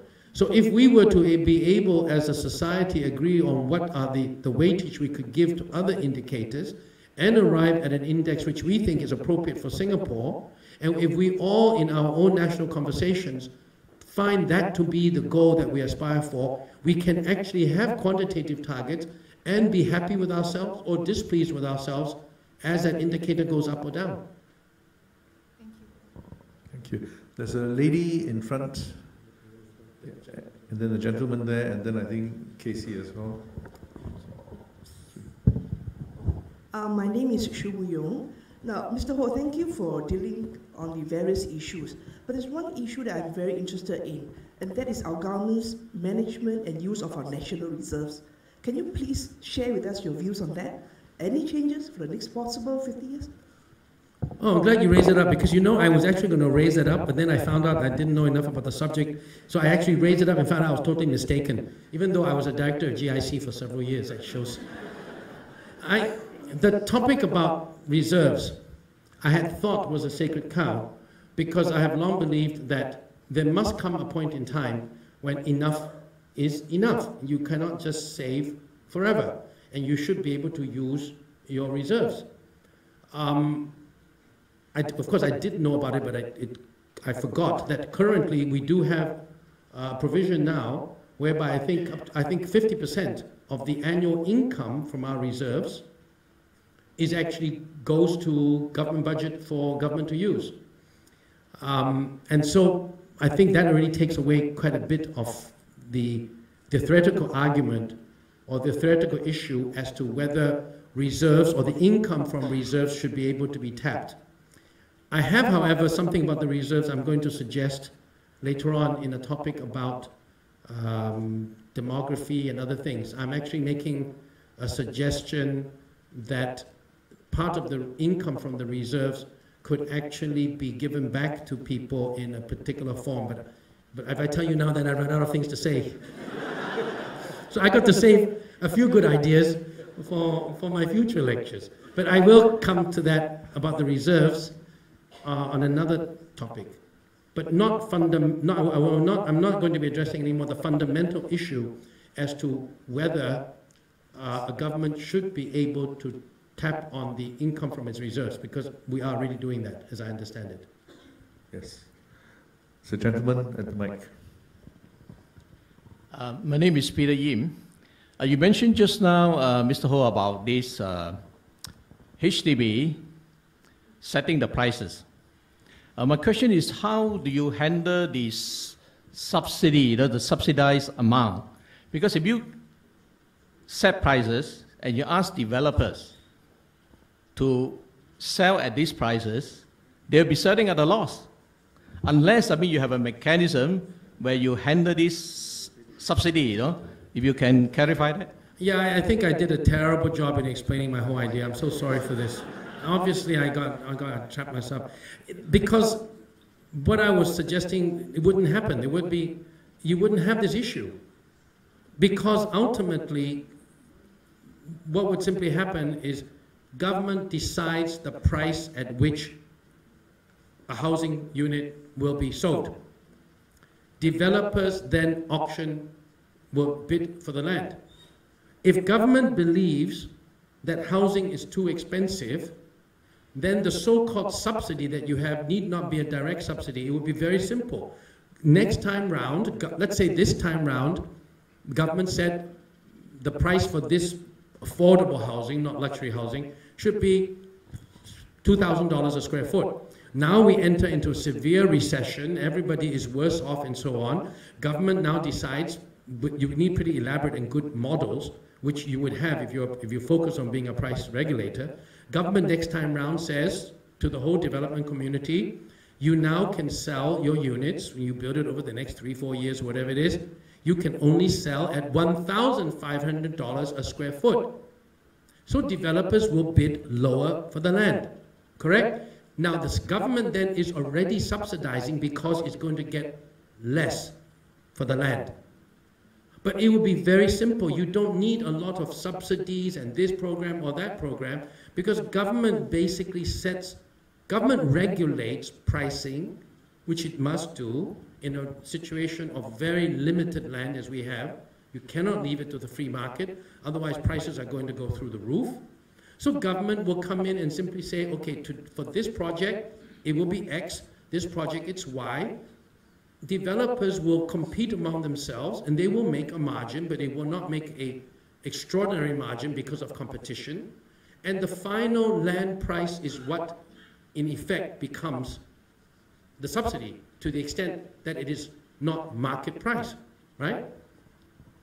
But it's a very simple system where you only get one price regulator and the rest of it, the market basically is private developers.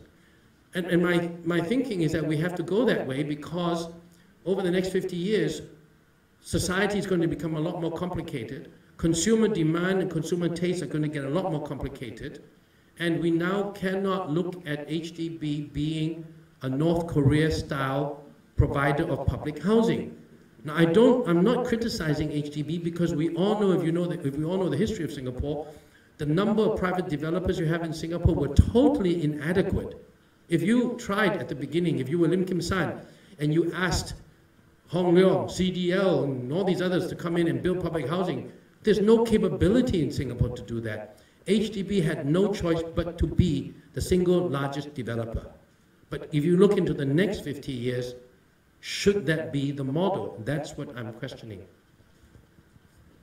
So the problem on the subsidy isn't the one that perhaps, Peter, you saw, but there is still a problem on subsidy. There will always be, from an economic perspective, the minute you say you are not pricing, you're not allowing people to price the unit at whatever the market will pay, you're already providing a subsidy. And it's easy. If you want to go that way where you don't give a subsidy, then be like Hong Kong. You just simply let the market demand drive prices. There's no subsidy by the government. You get a housing unaffordability index of 15 times. You get thousands of students on the streets. That's fine. There's no subsidy. The minute the government says that you have to sell your unit at this price, there's already a subsidy. So the two gentlemen at the mic, and I don't know, Casey, also you wanted to say something. So perhaps we'll let the two gentlemen at the mic speak first and then over to Mr. Chew. Okay, Mr. Ho, you did not touch on how much business or how little business the government should do. You touched on HDB and SIA, but the notion, or the common notion, is that too much government in business stifles entrepreneurship. Can you comment on that? This is going to sound pretty strange from somebody who's a private entrepreneur and so on, but I've never believed that. I'll put it this way. I think there is a concern about crowding out effect by government companies that are run so well and so effectively that they move into other areas that SMEs can go into. And I think government is quite aware of that danger.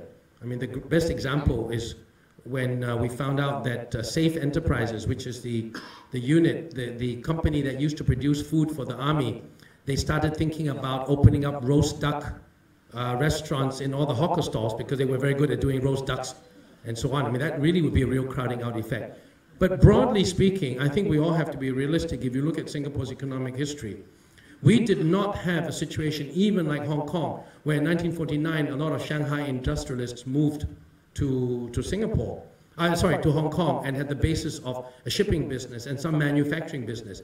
Singapore, after independence, really had a deficit of local entrepreneurs, a deficit of local capital. And so the government-linked companies were set up, and they filled an absolutely necessary role.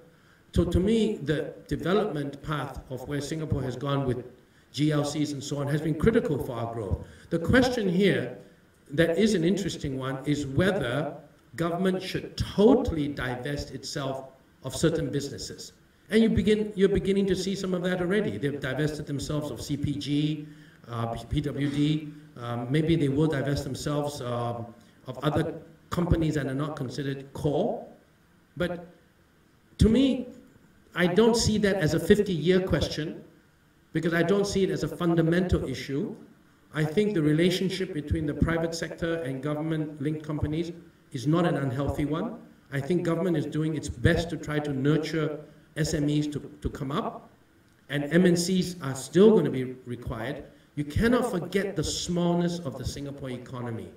And I don't want, being an entrepreneur, I also don't want to over-romanticize entrepreneurship and think that if you don't have the Singapore Airlines and the NOLs and the Singapore Technologies of the world, we, great entrepreneurs, are going to come in there and be able to generate all the employment to keep all our school leavers employed. I think that is romanticizing entrepreneurship. I think we need a role for entrepreneurs, we need SMEs, and we definitely need government-linked companies to have the guts and the willingness to suffer losses to probably go into new areas that your Singapore entrepreneurs will not go into. But it also requires government-linked companies to probably decide that certain businesses they should divest 100% of. But I believe that that philosophy is embedded already within our leadership, and it's a matter of a little bit less, a little bit more, so I didn't raise it as a major issue. Perhaps I could just add there that, you know, in the privatization approach, whilst we often on the government side had in the past joint regulators and operators, I think when you split the two, it's important to retain the domain knowledge in the regulator side, and not to put everything into the privatized entity, and then the people in government actually have no clue about how to regulate the industry because they no longer have the technical knowledge. Yeah, I think we forgot to mention, you look at deregulation or privatization. The electricity sector, the telecommunications sector, which were totally government-owned, have in fact been privatized. And there is even now some thinking that the privatization has gone too far. All the issue now about SMRT, the government was trying to, at one time, during the time we were familiar with, there was one time when the accepted wisdom in Singapore was to privatize everything. That was the big theory around the world. So government privatized. And look at what's happening with SMRT. So now there's some consideration that maybe in certain key industries, privatization is not necessarily the best way to go. And I think there is a keen awareness of this, but government makes mistakes. There's always the flavor of the month around the world is to do something this way. 5 years later, the flavor of the month has changed. And it's always going to be a continuing balance, which, in my view, we should have a robust debate about it all the time. Good evening, Mr. Ho.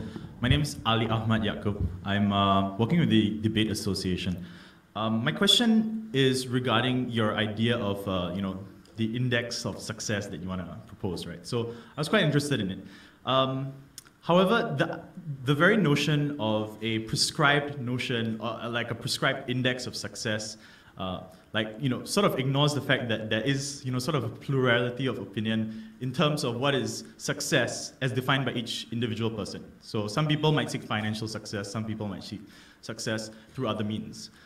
Do you think that, perhaps through creating more and more indices, we are trying to, catch something that can never actually be caught, right? We are trying to put a label on a notion of success that, we can't necessarily all agree on because, we're all so different and all aspire to so many different things.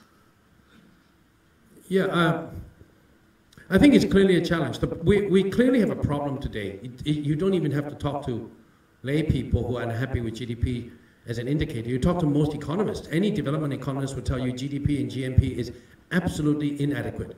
The problem today is that there are a lot of other indicators. World Bank has a World Development Index, but that's really geared more towards developing countries. Number of doctors you have per population, the number of clean water you have, and so on. I guess my point to yours is that, yes, we should have a certain amount of diversity, but if we do not have one single index that serves as a guiding star, as a North Star to let us all know whether we are doing well as a society or not, then you have a whole babble of voices as to what indicators are good or not good. You'll have civil society emphasizing this more, you will have industry emphasizing others.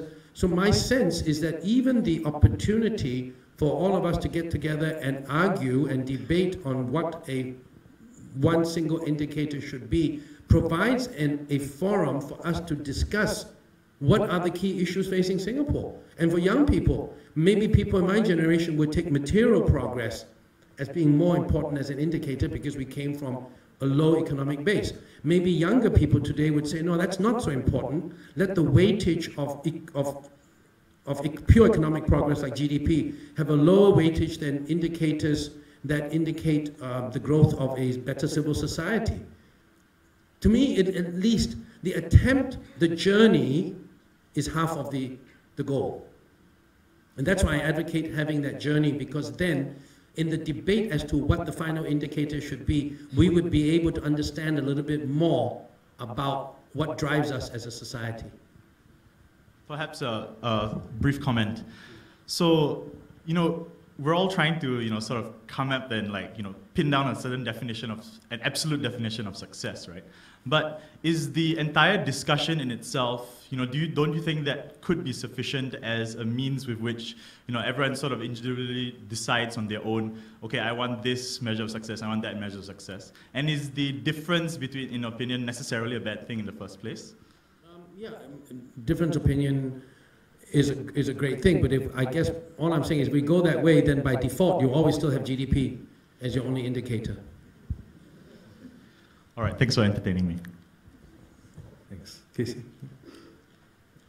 Keng Chuan, can you please not ask me if there's going to be a loss by the PAP, whether there'll be a military coup? Thank you. I don't think that was asked the last time, so it won't be asked now. I'm Casey Chew. For once, my designation has some relevance to my question, which is I'm chairman of the Substation, which is an arts organization.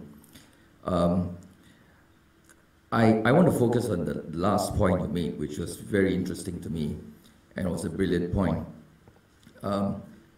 In Singapore, it's always been the economic argument that has won the day. So openness, in terms of economic openness, and this being a lecture on economy and business, that argument was won a long time ago. So if there's an economic reason for whatever policy, that policy will win the day. Your brilliant suggestion now is that there is an economic policy, there's an economic rationale for political openness and creativity. I love that, being chairman of the Substation. My question is then, do you see the powers that be buying your argument?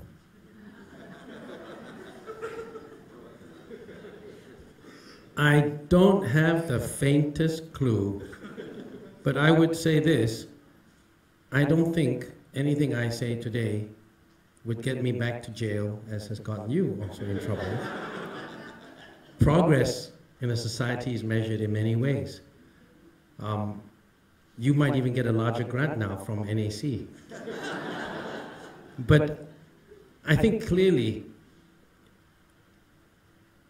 I would say purely anecdotally from the powers that be and those whom I might have the privilege of knowing,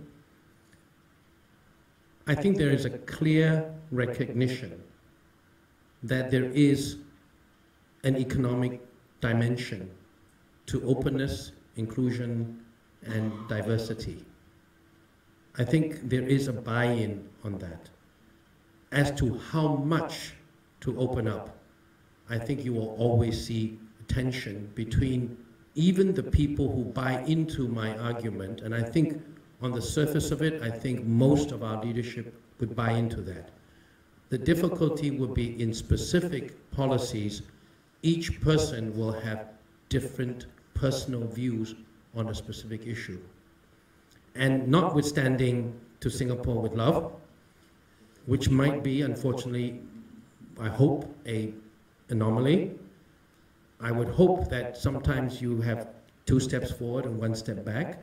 And I would hope that there's a general recognition that notwithstanding specific cases which might have their own anomaly for occurring, that by and large, an acceptance of diversity and inclusion is something that is generally accepted. And I just felt I need to continue to reinforce that message.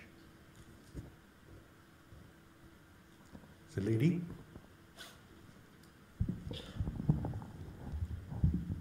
Hi, I'm Zi. I'm a student here at NUS. You've mentioned before how in some cities with high housing costs, people move to other places within their country for retirement. In Singapore, where cost of living is high in addition to the cost of housing, how likely do you think a large number of retirees in Singapore will move overseas for retirement, or if this should be encouraged? I'm not sure. Are you saying because of Singapore housing costs being higher, should people be... Because some people, simply because of the high cost of living in Singapore, may choose to enjoy their retirement overseas instead, where cost of living is lower. Do you think this... Are you asking me, do I think people will do that, or do you think there will be a large number of people who do that, or if it should be encouraged at all, given that land is scarce? Well, I was hoping at one time that when we were supposed to have the Southern Growth Triangle, and Bintan was actually supposedly going to become part of Singapore, I invested in a project in Bintan, hoping that tons of Singaporeans would move to Bintan to sort of retire there. My answer to you is the same thing, the answer I gave about the fact that you cannot have a proxy hinterland. I think a small minority of Singaporeans who have the financial wherewithal would retire to different countries. Some people go to China, some go to India. I think that's small numbers. I think the only way you will see a genuine, large-scale movement of Singaporeans to retire in a different physical location is if that physical location, for all sort of practical purposes, is going to be like a Singapore for them. And that means that you're going to have the same legal system, you're going to have the social stability, you will have the same medical access, and everything else. When you're a retiree, you don't just look for cheaper places. You need to go to look for a place where you have the same sense of community and the same sense of security.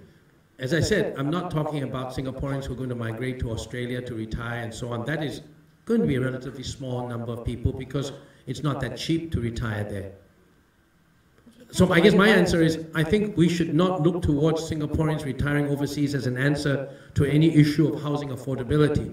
We have to look at it as an issue of wanting Singaporeans to retire in Singapore, and therefore we have to ensure that we find the means and the measures and the schemes to ensure that Singaporeans want to retire in Singapore. Okay, thank you. I'd like to now bring this to a close unless there are any last burning questions. Okay, one last one, gentleman there in the corner. I'm sorry to keep everyone. Name's Adamson.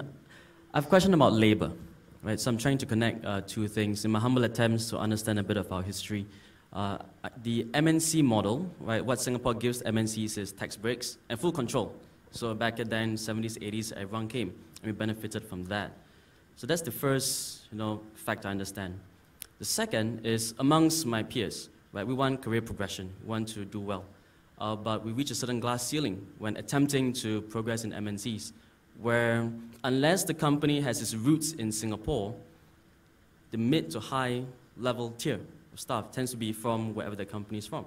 So there's a certain glass ceiling there. So my question is there a possibility that perhaps the government would reassess the MNC model, perhaps institute certain policies to encourage more hiring of Singaporeans? I think that you're addressing different issues, and I need to address the issue of glass ceiling too. If we want more Singaporeans to go up the corporate ladder to the C-suite and so on, clearly, one of the ways to encourage that is to encourage the growth of more Singapore companies. We should absolutely do that. But it should not be at the expense of trying to reduce the number of multinationals or to constrain the performance of multinationals in Singapore. It's almost analogous to the idea that if you have income inequality in a country, should you just tax the rich and level down, or should you let people level up? My solution for the lack of CEOs in companies in Singapore is to level up, have more Singapore companies. But that, I think that would be the broad philosophic approach. That does not necessarily mean, by the way, that Singapore companies necessarily will hire more Singaporeans. I think we should also look at another factor, and that is how employable our own people. I've been on the board of quite a number of global MNCs. I've been on the board of Standard Chartered Bank and now of Diageo, which is one of the largest companies, and the CEO is an Indian national. And the whole company has got a lot of Indians. Why Indians? Because they are generally more willing to move around the world. Because when you have a lot of Indians in India, and they're highly well-trained, very capable, there's not a lot of job opportunities for them. So they really go, and you look at the C-suites and a lot of American, the CEO of Microsoft was an Indian national. They go around to the world to really populate the C-suites of so many countries because they are capable, they're willing to move, and there's no opportunities in India. If we want our Singaporeans to really go into the C-suites of multinationals, we have to look at Singaporeans who are willing to move every 3-5 years to a different place. If you work for Unilever, you better be sure that at the age of 25, you join Unilever. If you want to be a CEO at 55, you would have moved to probably 15 locations for Unilever. Are our people willing to do that? I see that problem within my own company. I have general managers. I want to be Singaporeans. The Singaporeans all tell me, I want to go to Shanghai, I want to go to New York, but I don't want to go here or here. So it's a two-sided argument. I think we need to promote Singaporeans as a Singapore national, but I don't think the right way is to say we reduce multinationals to come here. Because multinationals really today, except for Japanese companies, okay? Japanese companies are incredibly insular, as we all know, as is Japan. But if you look at American companies, especially the English-speaking countries, because if you're German or you're something else, there may still be a language issue. But if you're a UK company or you are a American company, talent is what really drives your rise to the top. And I do not think, honestly, I do not think that if a Singaporean really wants to be the rise to the top of an American MNC, he or she is going to be denied that opportunity because of your nationality. So we should be a little bit less nationalistic and not say, we got to be called, oh, we got a glass ceiling. If you're a woman, I would say, definitely you got a problem. Because I do believe there's a glass ceiling for women in a lot of companies. But if you're a Singaporean, male, it doesn't matter what ethnic background you are, I think your chances are pretty fair from what I see in C-suites around the world. So on the optimistic note for Singaporean males and the pessimistic note for Singaporean females, can I ask you to join me in thanking Kuan Ping?